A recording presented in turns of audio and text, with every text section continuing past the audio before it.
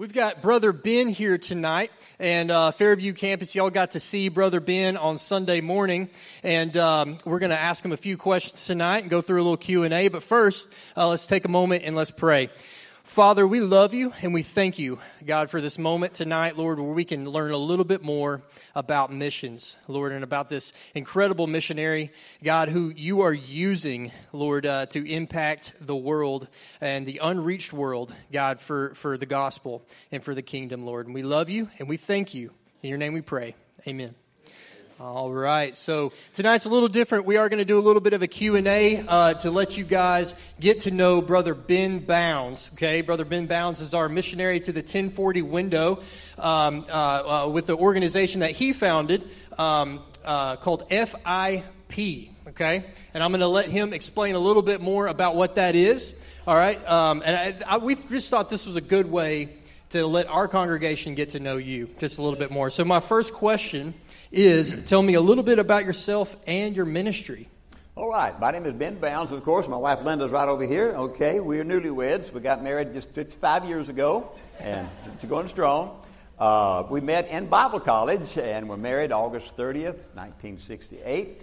We've spent our first 3.5 years in local church ministry, wearing lots of hats, from youth director, music director, Christian school teacher, music teacher, Bible teacher, athletic director, soccer coach, track and field coach, won 3 state championships in that. So, let's see, since 2001, we've been doing foreign missions work. We got our first 5.5 years training, working in 6 countries in Southeast Africa. But the whole time, God kept pulling us up in what's known as the 1040 window. It gets its name from the 10th parallel north of the equator, goes right through the middle of Africa, and goes up to the 40th degree above the equator, right under Russia, from the western horn of Africa across to the Sea of Japan. 69 countries in there when you divide Sudan from north and south. And all but 3 of these countries do not allow missionaries in on long-term missionary visas. So what we do is go in and do ongoing training, Bible inspiration for preaching, and to help them with their ministry. But most importantly, we raise monthly support for them so they can be freed up from spending almost 100% of their time just feeding their families with their third world economies.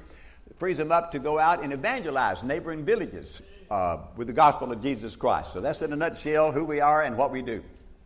So, yeah, absolutely. Let's give God praise for all of that. That's amazing. How God's moving across the 1040 window.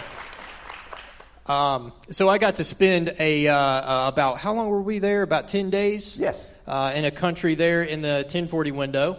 I got to see firsthand the churches that are supported by FIP and just how incredible they are. And some of these guys, we got to hear their stories. And one man I remember particularly, you may remember his name, I don't. I can't even pronounce his name. But he was telling us his story, and how he got saved. He got saved by listening to the radio. Yeah. Somebody was preaching on the radio from another country. It was probably in the 90s at that point. Right. Beaming the gospel into communist Vietnam. Just beaming it in there. And so he received the gospel and answered the gospel and got saved over a radio station, just listening to the gospel. And that man has now reached thousands of people since the day he got saved. Amen. And so whoever was preaching on the radio probably has no clue.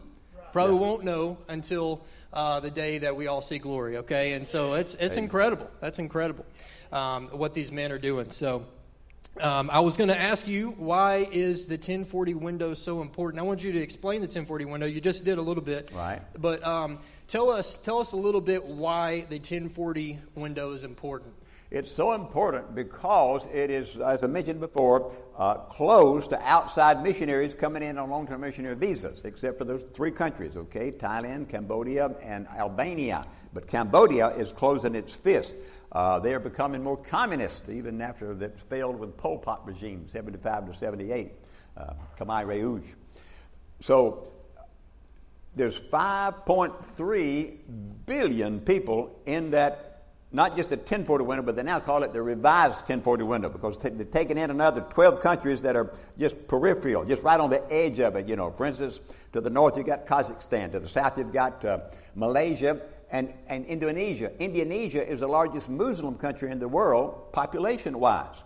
So God has commissioned us, and this is my driving verse, okay, in Mark 16:15, to go ye into all the world and preach the gospel to every creature. It's an estimated 3.2 billion of those people are still waiting to hear their first gospel message.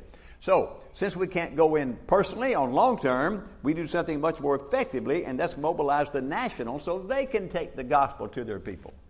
That's so important. That's so important that that's done. So it's no secret that you work with church planters. Tell us why that's important. Tell us why you have such a passion for church planting. We have such a compassion for church planters above them just being pastors, because there are just so many more, as I mentioned, other people that have yet to be reached with the group. We were looking online at the Joshua Project this afternoon, and there's some, over 7,000 different ethno-linguistic people groups. Big 39-cent word I learned since being a missionary. Okay? But within those, there's over 3,000 of those ethnic tribal groups that are unengaged with the gospel, not been reached out to at all. So we support these men, never to pastor just one church. If that's all they want to do, we pass them by. But we support them so that they will be forever reaching out to neighboring villages with the gospel, winning people to Christ, discipling the new believers, training Timothys to become the pastors of those new churches that they plant. And the nationals are just so much more effective than you and I, Micah, could ever be, because they look the same. They know the culture. They know the customs. Most importantly, they know the heart language. Missionaries tell us that rarely ever does a person get saved until he's heard the gospel in his mother tongue, his heart language. They may speak a second language, but that only reaches the head. The mother tongue reaches the heart. That's why they call it the heart language. So these people are ready to preach the gospel not only in their own tribal language, but several other tribal languages. I got one man that speaks 7 languages. Isn't that great? So he's ready now. He didn't have to go to language school. He grew up in language school. He's ready now to take the gospel to that many tribal groups around him. Absolutely. Praise God. Praise God. So tell us about the caliber of men that you support. Tell us about their training. Okay. Tell us about their education. A little bit about how you train them and how they get to where they are as a church planter. We require that these men have at least a year and a half of Bible training already. And these short courses are available in these 1040 window countries, all right? Because there's always someone that's gone ahead. Were it not for William Carey going to India or Adoniram Judson going to Myanmar, Burma, I wouldn't have internationals to support. Okay, so that's the minimum requirement, and they must be currently involved in ministry, not going to be, but must have a minimum of a 1-year experience, and also having that 18 months of Bible training. Most of our guys, though, have several years of ministry training. About half of them have already reached a 4-year Bible degree even, and quite a few of those have had masters and even doctors of divinities. So they're forever trying to continue to study to show themselves approved unto God, a workman that needeth not to be ashamed. Now, most of these men have been led to Christ by the national director we have in each country, who is one of them. He has to know each person personally, has to know their character, their honesty, their integrity, their doctrinal position. They got to be Baptist with a capital B, okay? And he must know the strength of their family life. So he must first approve these and then present them to us. We look at the application. They have a 5-page application that's filled out. They have to sign, agreeing 100% to our 17-point Baptist doctrine of faith. So we believe in keeping the Church of Jesus Christ doctrinally sound. So we go in and we teach ongoing Bible training to make sure they're staying on the straight and narrow with the doctrines of the Bible. You see, the cults are there also, and the cults deny the deity of Jesus Christ. That's the biggest fault they have. And, of course, there's a tendency to incorporate some of their tribal or other religious beliefs, okay, that they came saved out of. There's a temptation to mix some of that with their doctrine. So we have to guard against that and keep the church doctrinally pure, so we keep the ongoing training going for that purpose.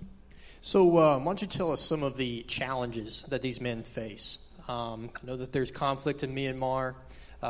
Can you kind of explain some of that within reason? Yeah. Now we know we're live streaming. I know that you can't explain every little detail, but is there anything there that you can explain? What's the biggest challenge that they face? Okay, Cambodia is probably the least challenged right now, other than the fact that communism is growing in Cambodia. Okay, India, wow, they hate Christians. The Hindu hate Christians, and their new prime minister they've had for the last 4 or 5 years is a very strong Hindu. They've even just last year passed a non-conversion law, making it illegal for anyone to convert out of the religion that they were born into. That's particularly to protect the Hindu or to keep the Hindu to convert it into Christianity or to convert it to Islam, which would be the second strongest group there. And there's severe penalties for that, okay? Wow, just last month they burned over 300 evangelical churches, killed over 100 of the people, mostly the leaders. And wow, I picked up about 4 or 5 videos just today that Brother Sudhir, National Director, sent to me from India of the horrible things that they're doing to God's people in India. So that's a big challenge there. In Myanmar, first COVID broke out, and we know in March of 2020, and they couldn't go to work. Everything was locked down. That created tremendous food crisis. And then February the 1st, 2021, there was the military coup. Now it's been in civil war ever since. They're afraid to go to work. They're afraid to get out. Even our men had to be very cautious going out to the neighboring villages for fear they'd be mistaken or accused by the military. They call them the junta, or the Tatmadaw. They're afraid of being accused of being part of the PDF, the People's Defense Force that is fighting against the military, okay? They could be accused of that and executed on the spot. No two are allowed to ride on a motorbike at the same time. If they do, they can be shot off. They don't want them grouping together that form any kind of an alliance against the military. So those are tremendous challenges. The food crisis is terrible. And in Vietnam, the biggest challenge there is that the police is constantly harassing our men everywhere they go with their evangelism. They have informants, even in all the mountain villages. If anything out of the ordinary takes place, that informant will call the police.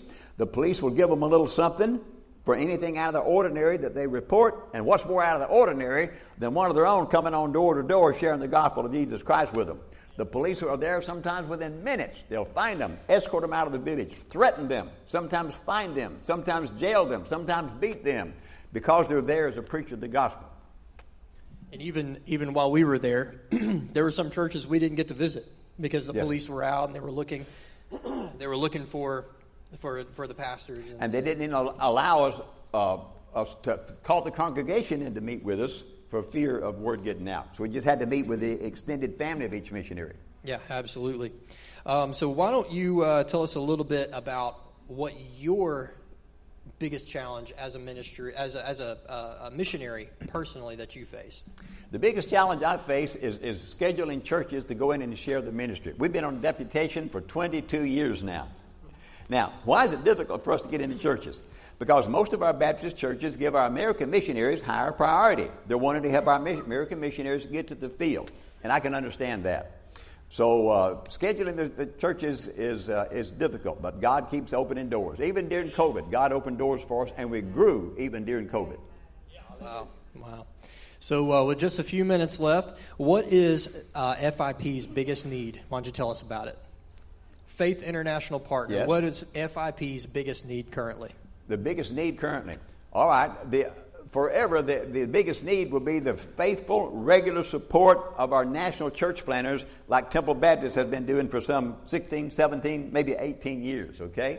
So pray that all of our sponsors, individuals and churches, stay faithful for that. When you read all of Jesus' Great Commission renderings from the 4 Gospels and the book of Acts, it's all about preaching the gospel of Jesus Christ. Notice this. When you read them, there's not one word said about benevolence in Jesus' Great Commissions. We keep the main thing. Now, when there's problems like the food crisis, yes. In the last 2 months, we've raised about $25,000 to help with food crisis. But we tell our preachers this. You take care of your church people with their needs first, and keep them with James Galatians 6:10. As much as within you is, do good unto all men, especially unto those of the household of faith, the church people. If you have money beyond that, then if there's animists or Buddhists that haven't, they've been open to the gospel, they didn't curse you out, they didn't stone you, they didn't sick the dogs on you, they've been open to the gospel, then you share some of that benevolence with them too. But they're trained to share the gospel in every house in which they give the food, even in church members' houses, because not every family member has been born again yet. Amen? Okay. And so they do the same, of course, with the Buddhists and the animists, and it causes many of them to turn to Christ. Absolutely. So I just want to take a moment. Let's just praise God for all that He's doing in the 1040 window through Brother Ben. To God be the glory. Amen. Amen. So if you get a moment at the end of the night, have a conversation with Brother Ben out here. Take a second, walk out slowly, talk to him, and get to know his ministry a little bit better. I'm going to have Brother Jason come up, and Brother Tim come up, and he's going to share the word for about 20 minutes, and then Brother Jason's going to come up and also tag team right after that, okay? All right, so. I'm just saying, yeah.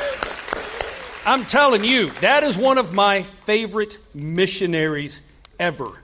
Right after I got saved, right here, 2008, I think he was one of the first missionaries that I heard. One of the very first ones that started that ministry stir in my heart. Hearing how he's helping people. Hearing how he is absolutely outrunning 20-year-olds up and down the mountains of Vietnam.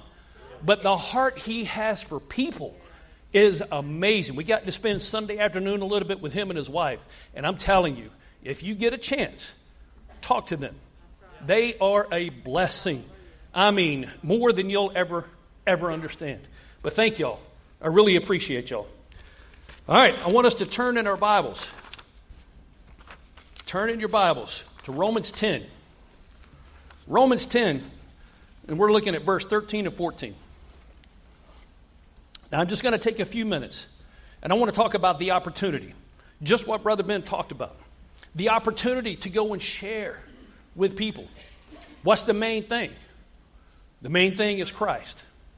The main thing is getting the gospel to people. Right? All right, as we read, here we go.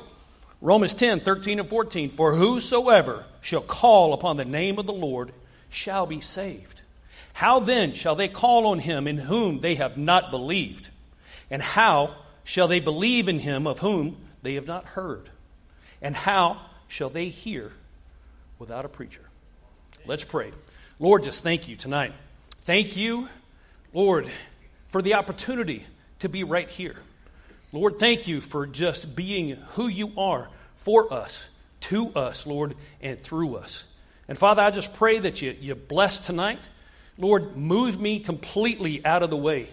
Father, fill me with your Spirit. Help me say the words that you want me to say, but move Tim completely out of the way, Lord. And Father, I just pray that you bless it. You have your hands on it. And Lord, help hearts and minds open up and just receive your word tonight. We love you, Lord. I love you, Father. In Jesus' name, amen. Amen. All right, my name is Tim Barbie. I am the campus pastor for our Fairview campus. So every week when you hear Brother Malcolm talking about Welcome Fairview, that's our people over there. All right? So, welcome Fairview. I'm glad to be here, but I wish I was there. All right? Now look at this. This verse, right? How will they hear without a preacher?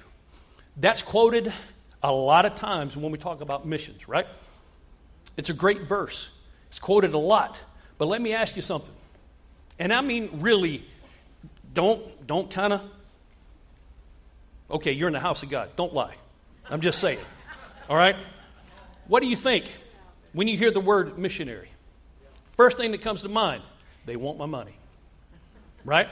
First thing that comes to mind, well, they're just doing a humanitarian effort.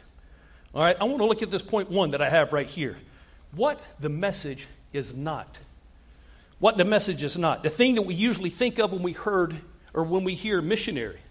It's providing humanitarian aid, right? Food, clothing, water, shelter, whatever you want to put right there. Providing education services, right? Running schools, running colleges, providing medical and healthcare services, making sure people stay well. But y'all, what I really want to look at is what the message is. What it's not is all the humanitarian stuff. But what it is right here. But the missions, I want us to see what it's really about. What's the real true reason for sending people to the uttermost parts of the world? Even to our Samaria right here, to our Judea, to our Jerusalem, in Coleman. There's a lot more here than what people really understand. And I want us to think about it. Everything that has to happen before they, Brother Ben, hit the mission field. Y'all, there is so much behind the scenes stuff that we don't have any idea of how much prep time, of how much prep work, how many relationships that have to be formed before they get to go. It takes time to make a relationship with people, especially when they're on the other side of the world. What about presenting the gospel? That comes after creating a relationship, that opening. The person of peace is what we call them in DMD. Finding those people, right? The next step, discipleship. Teaching them what it is to live a Christian life.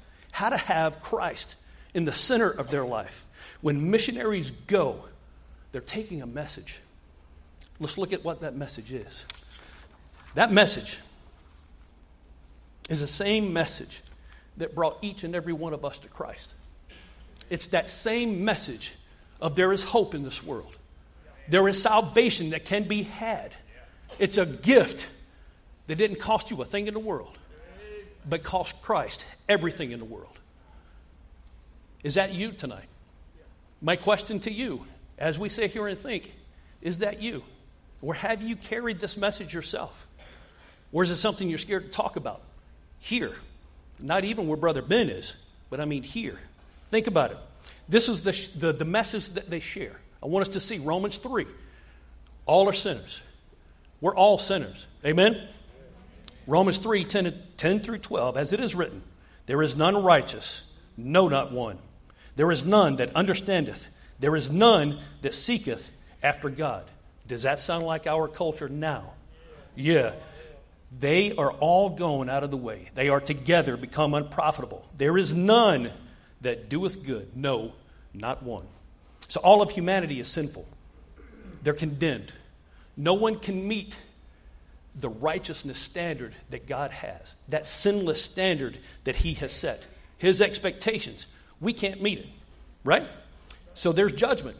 Romans 6:23. There's judgment of sin. For the wages of sin is death. That's what we've earned. Death.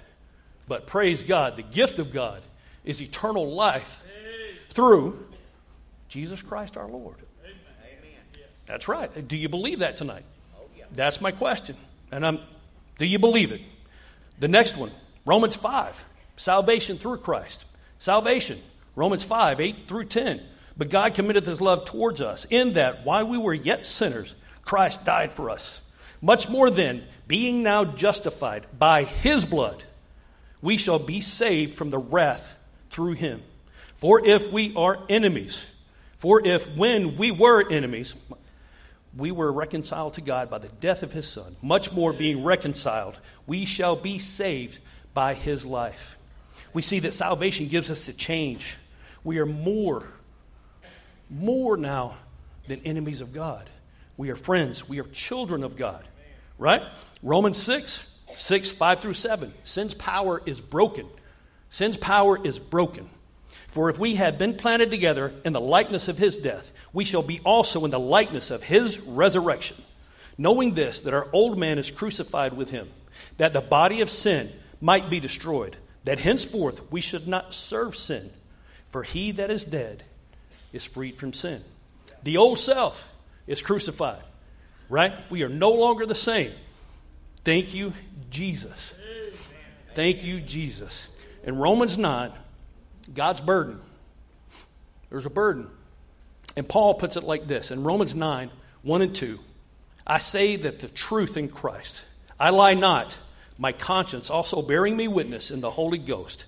That I have a great heaviness and continual sorrow in my heart. I bet you if you ask Brother Ben, when he went to the mission field, there was a burden. There was a heart for broken people. Right? I know this is what happens because it's happened to me. I got saved right here in this church in 2008, fresh out of homelessness, out of Florida, right? And I'm telling you, every time after that I heard a missionary speak, I couldn't sit still. I couldn't. There was just a burden. There was a heaviness. But also, with that heaviness, my heart was racing. I'm like, what is going on? I mean, I need to get out of here or something's going crazy. But I asked God to help reveal that to me. Help me with this burden, Lord. What is going on? And I talked to our missions pastor. Back then, this was, like I said, back 2008, late 2008. And I started looking into how we can start a ministry for homeless people here. That led to later on me researching, and God did something more than I could ever research on the internet. More than I could ever research. He put a homeless missionary to the homeless right here at Temple Baptist Church, like a year later, right? And I'm telling you, that missionary family took us, me and my family, under their wing and showed us what it was to start a ministry. Because I didn't have a clue. I promise you, I had no idea what it took. I didn't know the requirements. I didn't know the time that it took to put into something like that. But Travis and his family have just taken us, and he's still a great friend of mine, a great mentor to me, great mentor. But I'm telling you, God can do those things if we surrender, if we allow Him to. He did something that I could never do on my own. But that burden came first. That burden was there way before Travis was. That burden was there way before I knew anything about what I was getting myself into. I promise you that. But God put that burden on my heart before He actually opened doors. Over the years, I've had opportunity after opportunity after opportunity to meet myself. The guy that I used to be. Happened last week. Met myself all over again. Trying to find a place to live. Trying to find a place to, not live, trying to find somewhere to survive. Because that's all I was doing back then, was surviving. Doing whatever I could, to sleep wherever I could, to stay dry or try to stay out of the sun or whatever that looked like. And I'm telling you, every time I see myself in somebody else, God breaks my heart all over again. All over. Because I know what they're going through. And I know if they would just surrender to the Lord and let Him do what He does best, not us. Because if we did it, well, that's proof. I didn't get saved till I was 35. I tell you, right? We can't do it. It takes Him and Him alone. But let me ask you all tonight, is God breaking your heart? Oh, yeah. Has God got a burden on you that you haven't surrendered to yet? Is there the next missionary? I believe Brother Malcolm said this the other day. Is there somebody in here that's the next missionary? Is there somebody in here that's the next preacher? Is there somebody in here that may be the next piano player? That may be the next drum player? That may be the next whatever God is calling you to do, do it. Surrender to that. Amen? Amen? Surrender. He may be giving you a heart for people in foreign countries. He may be giving you a heart for orphans here or in foreign countries. He may be giving you the heart and the burden tonight for people in general. What are we doing with that? Every Christian, we ought to know when God's tugging on our heart that we need to follow it. Amen? Amen. Now, I want to talk about what this is really about. What is it really about? Jesus died in our place on the cross. He died in our place on the cross.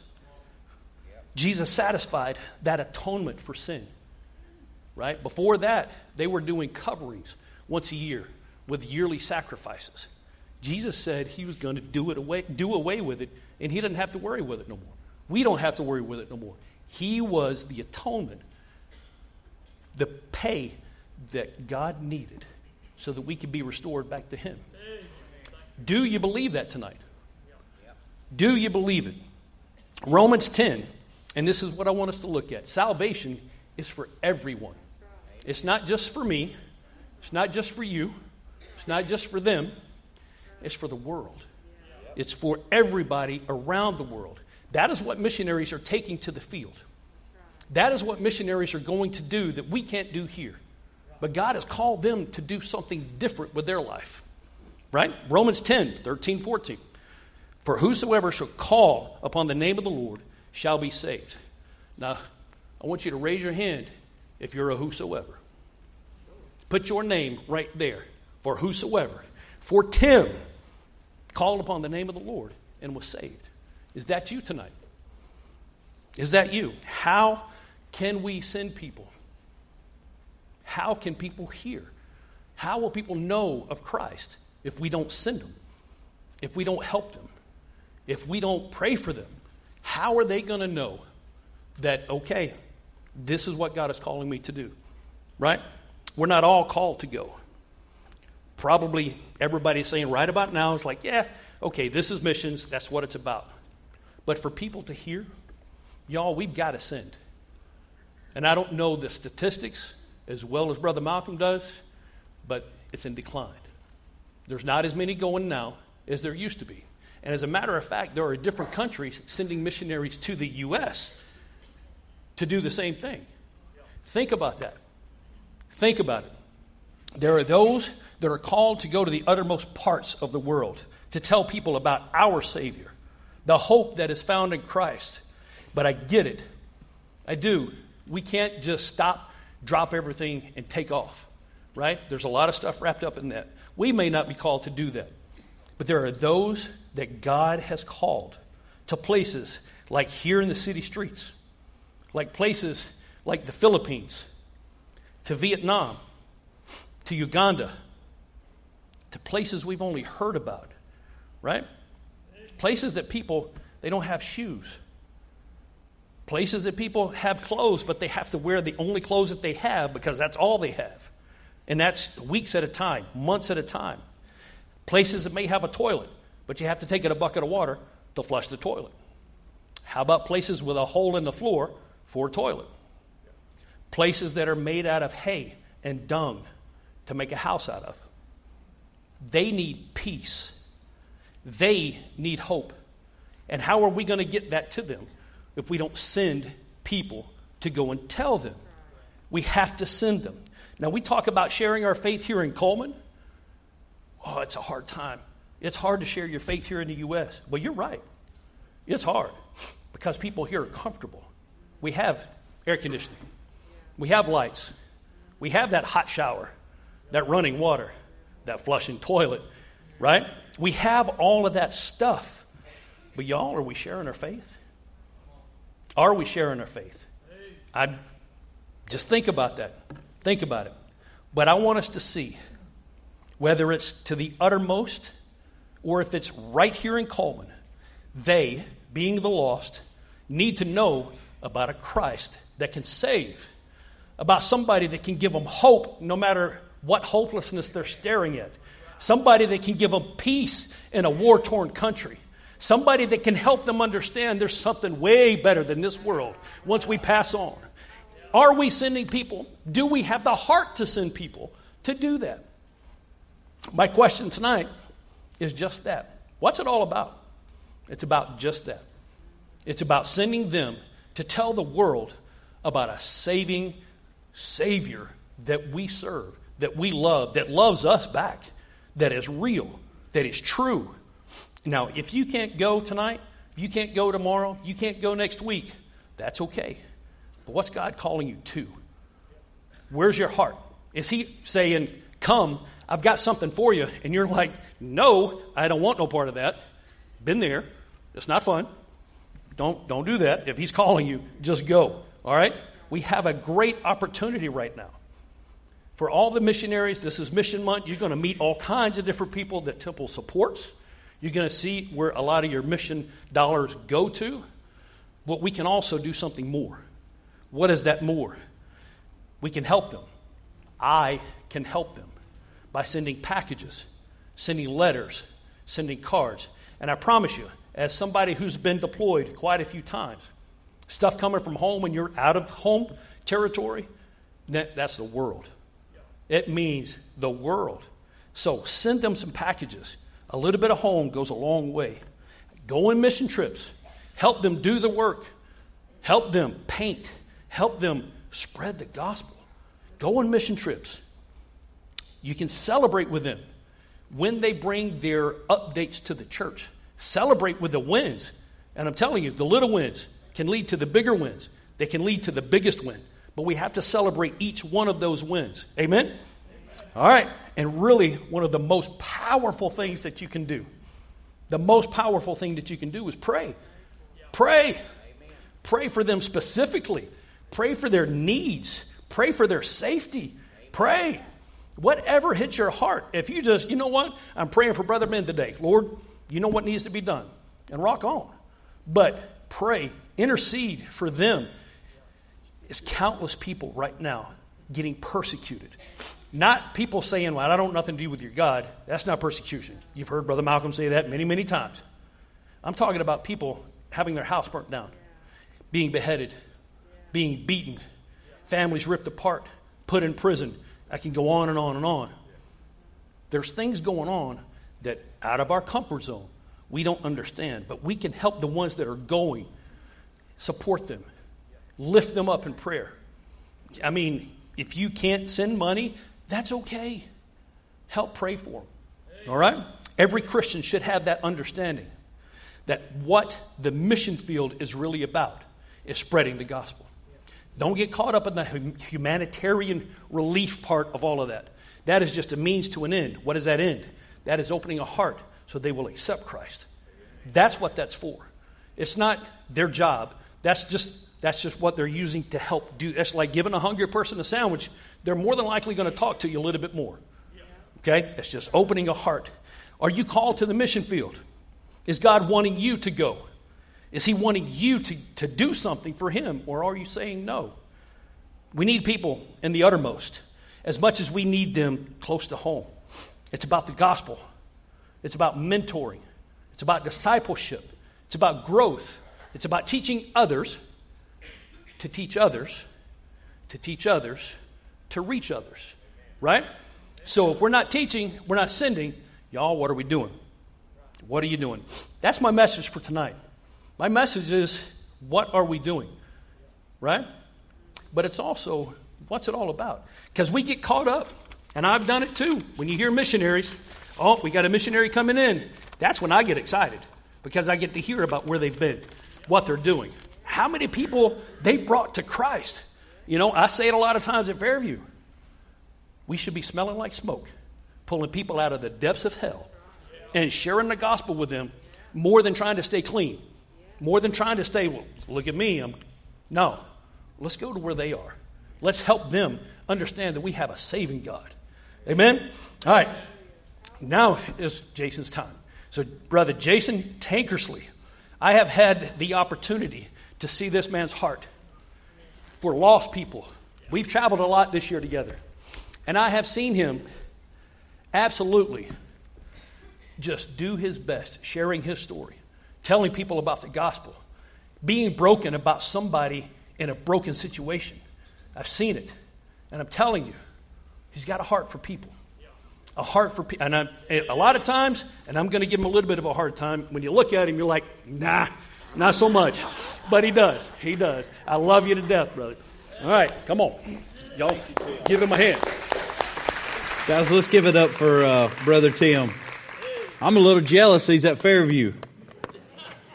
And he's right. We do travel the country together a lot. And Tim, he keeps me humble, and we challenge each other quite often.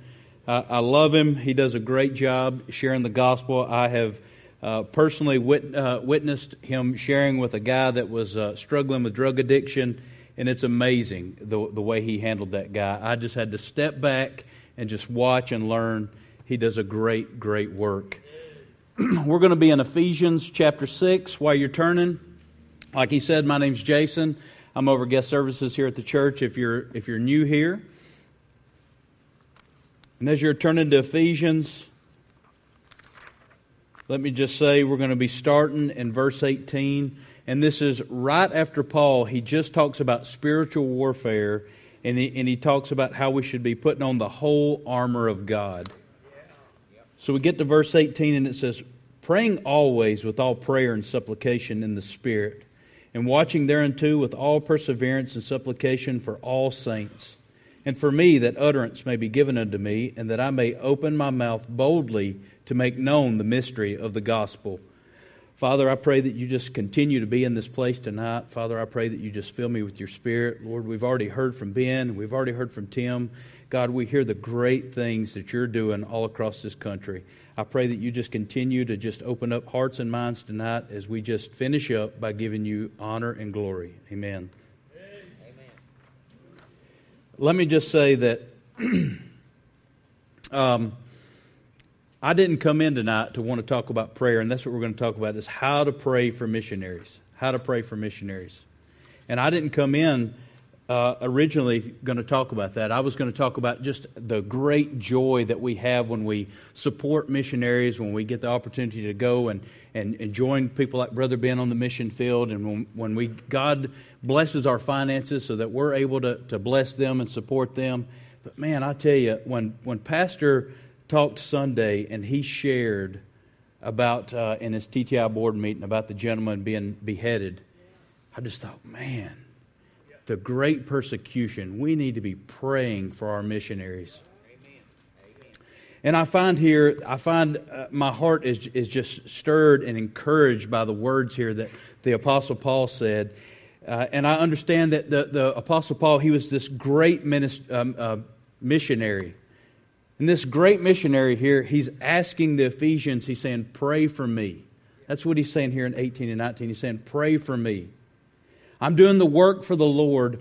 Pray for me. And it's a reminder to all of us how important it is that we should be praying for our missionaries. Dick Eastman says, in no other way can the believer become as fully involved with God's work, especially the work of world evangelism, as in intercessory prayer. Wesley DeWall says, we can reach our world if we will. The greatest lack today is not people or funds. The greatest need is prayer.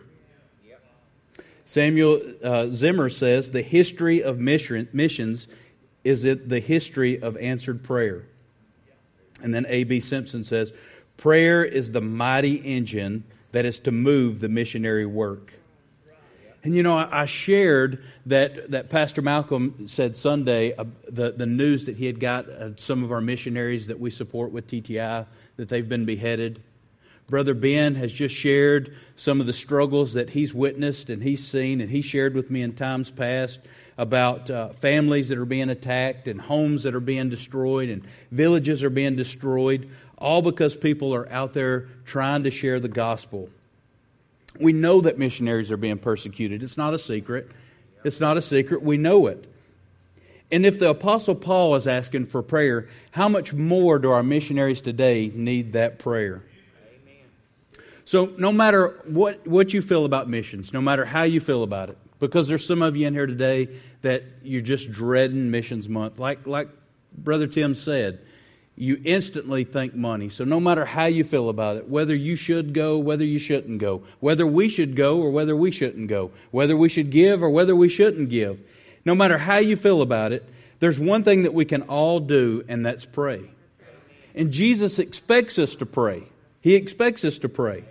And all throughout the Gospels, we can see Jesus using phrases about prayer. He says, but when you pray. Or then he says, and when you pray. Or he says, when you pray, ask, seek, knock. He tells his disciples that they should always pray.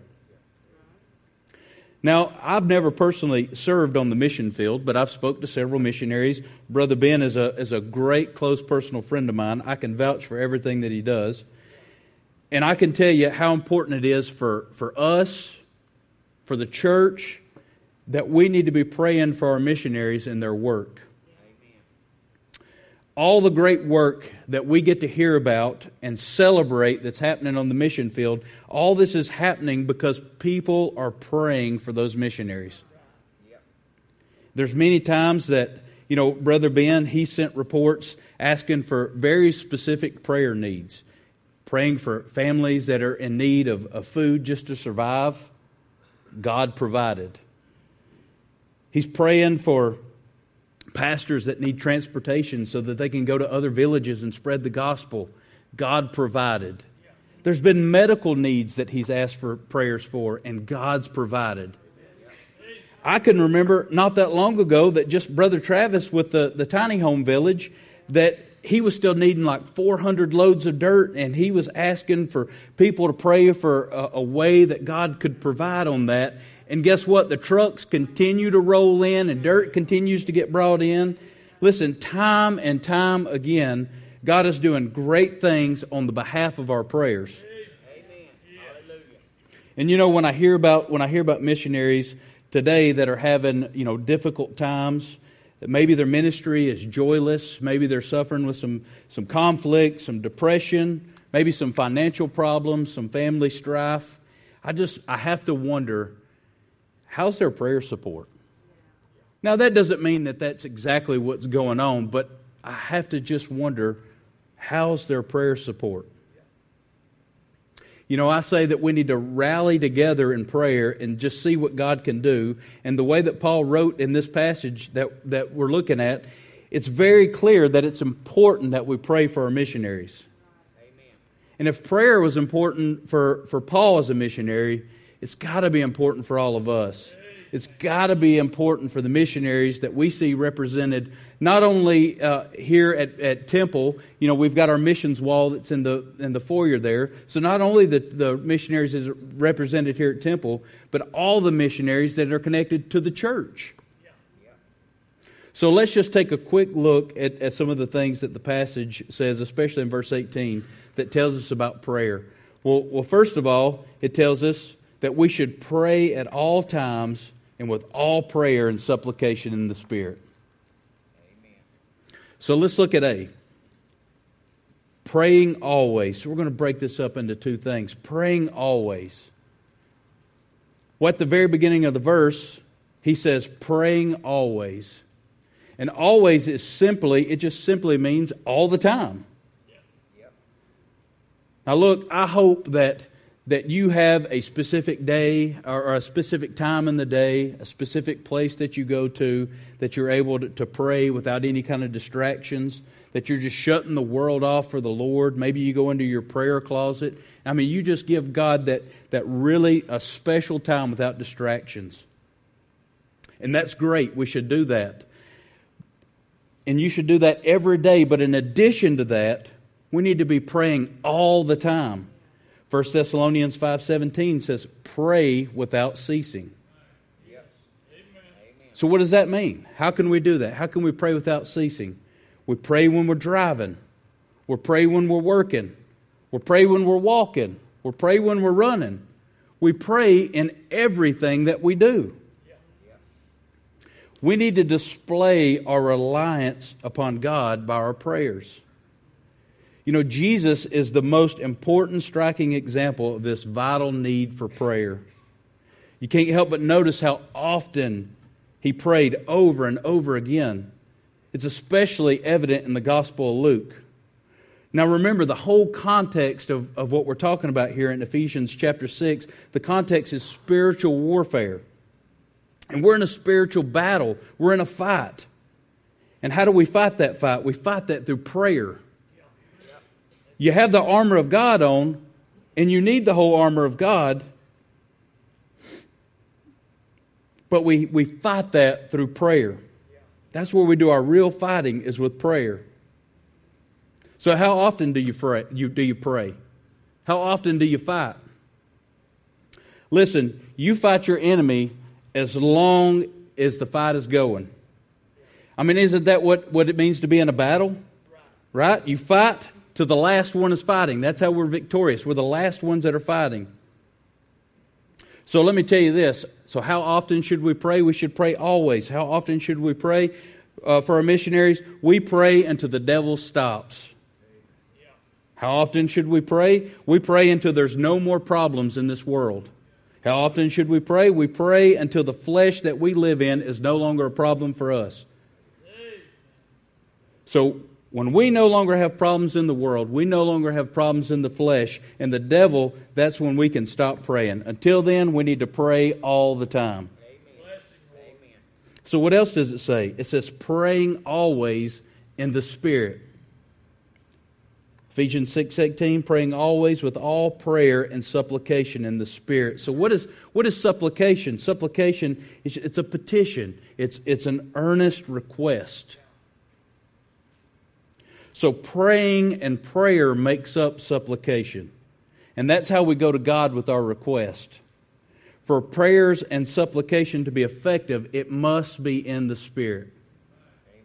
Praying in the Spirit means He's clearing our minds. He's directing our thoughts. How many times have you been in prayer and you fell asleep? Or you're praying and you start thinking about the bills that are due. Or you're praying and you start thinking about the yard needs mowed. Right? When we pray in the Spirit, He's clearing our minds. The Spirit is guiding us on what to pray for. It's asking and listening. We see in Romans 8:26, it says, likewise, the Spirit also helpeth our infirmities. For we know not what we should pray for as we ought, but the Spirit itself maketh intercession for us with groanings which cannot be uttered. And He that searcheth the hearts knoweth what is in the mind of the Spirit, because He maketh intercession for the saints according to the will of God. When we don't know what to pray for, He does. When you don't know what to pray, the Holy Spirit prays for you. So don't worry about having these eloquent prayers. Trust in the Spirit. There's so many of us that are hindered in our prayer lives. That's either privately or publicly, because we're so worried about the way that we sound. And do you understand how beautiful it is when it is to God when somebody just speaks honestly before the Lord? I mean, you know how it is when you experience somebody that's new to Christ, and maybe their language hasn't been changed yet, just how beautiful that prayer is. There's just something refreshing about just an honest pouring out to the heart before God. And that's what it looks like. That's what God looks for in prayer. It's not about eloquence, but it's about supplication in the Spirit. Also, you can have brief prayers. Now look, I hope that you have that extended time of prayer. Again, we talked about being in your prayer closet where you spend good quality time with the Lord. And I hope you have those extended times where you give Him all your day and all your life. But don't be afraid of brief prayers. Don't be afraid of what Paul mentioned more than 4 times, and that's making mention in prayer. You know, oftentimes I'll pray for some people in greater depth, but then there are some times where I just make mention of them in prayer, and that's good and honorable before God. But there's another aspect that he points out in verse 18. He talked about praying all the time with all prayer and supplication in the Spirit, but he also mentioned to pray with all perseverance. Pray with all perseverance. And this just means not giving up in prayer. Colossians 4:2 says, continue in prayer, watching the same with thanksgiving. I'm reminded of Luke 18 when Jesus tells the parable of the unjust judge and the widow woman. You know, the judge, he was not feared of God. Neither man. She came and had a request that he avenge her for her adversary. The judge, he wouldn't do it, and he thought on it a while, and he finally came to the decision that he says, I still don't fear God, I still don't fear man, but I'm going to do this for the widow woman because she troubleth me. In other words, she didn't give up; she kept on. Listen, if a godless judge responds to constant pressure, how much more will a great and loving God respond to us? If Satan can get us discouraged in prayer, it doesn't matter how tough we look in that armor of God, because he knows the person won't fight. The key to perseverance in prayer is simply to keep praying. The missionaries who count on us for our support, they want us to keep praying. Listen, I'll share with you one of the biggest fears that a missionary has, and that's we get all pumped up and we get all excited about Missions Month, and we constantly talk about it, and we constantly talk about all these missionaries, and everybody goes home and they pray today, but when this month ends, there's no more prayer. That's one of the biggest fears of a missionary, is that we're going to forget about them when they're out there. Listen, that's why missionaries, they have prayer cards for you. That's why they send monthly and quarterly updates with prayer needs. That's why we provide missionary cards on this back wall. We've got a touch screen back there that keeps you up to date with all the missionaries are doing. Once a month, we have a prayer night dedicated just for the missionaries here at the church. We're doing whatever it takes to help you remember and to help you keep in the front of your minds to pray. Now that's perseverance. Now look what else verse 18 says. It mentions supplication again. It says, pray with all supplication. And we already know that that's a petition. That's an earnest request. That you actually ask God for something specific. Now, not all prayer is asking God for something, but supplication is saying, God, I want to ask you to do this. I want to ask you to do something specific. And it's good for you to pray for our missionaries. But a lot of times, people just continuously wonder, what do I pray for? What do they need? How should I be praying for my missionaries? I really don't understand what their needs are. But let me tell you, it's very easy to find out what their needs are. I'll tell you a few things. First of all, you can look at their website. You can look at their blogs. You can look at their Facebook. You can send them an email. Listen, it's not hard to get a prayer request from a missionary. You can either pray for them generally after patterns presented in the New Testament. These are things that Paul asked for. Ephesians 6:19 says, and for me that utterance may be given unto me, that I may open my mouth boldly to make known the mystery of the gospel. Lord, give them bold and effective words.